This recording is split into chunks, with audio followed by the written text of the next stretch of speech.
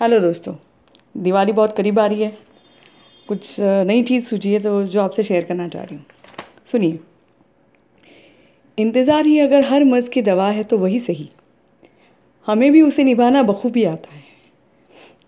क्या है? इंतज़ार अगर हर मर्ज़ की दवा है तो वही सही, हमें उसे भी निभाना बखूबी आता है। तड़पना और तड़पाना ये दो पहलू जायज़ है।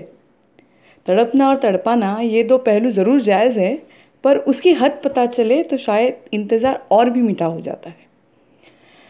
इंतज़ार चाहे किसी का भी हो, इंतज़ार चाहे किसी का भी हो, है वो बड़ी ज़ालिम चीज़। इंतज़ार चाहे किसी का भी हो, है वो बड़ी ज़ालिम चीज़। खुद सब जानकर औरों को रुलाता है, खुद सब जानकर औरों को रुलाता है।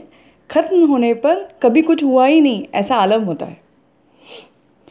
भले वो बेज़ुबान ही सही, वो भले बेज़ुबान ही सही, वक्त भी उसे दोस्ती कर लेता है। औरों को तड़पता देख खुद मज़े लेता है।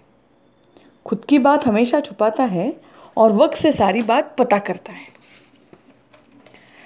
पर इंतज़ार तो इंतज़ार होता है शायद, उसे झगड़ कर भी सिर्फ दर्द मिलता है। पर इंतज़ार तो इंतज़ार होता है शायद, उसे झगड़ कर भी सिर्फ दर्द मिलता है। उसकी बुनियाद इतनी पक्की होती है शायद, ये उसे भी मालूम है। उसकी बुनियाद इतनी पक्की होती है, ये उसे भी मालूम है। शायद इसलिए हर किसी की नींव ठीक करने का बीड़ा उठाता है। शायद इसलिए हर किसी की नींव ठीक करने का बीड़ा उठाता है। नींव सलीके से हो तो इंतज़ार भी अपना लगने लगता है। नींव सलीके से हो तो इंतज़ार भी अपना लगने लगता है। और इंतज़ार का फल मीठा होता है, इस मुहावरे पर यकीन करने का दिल करता है।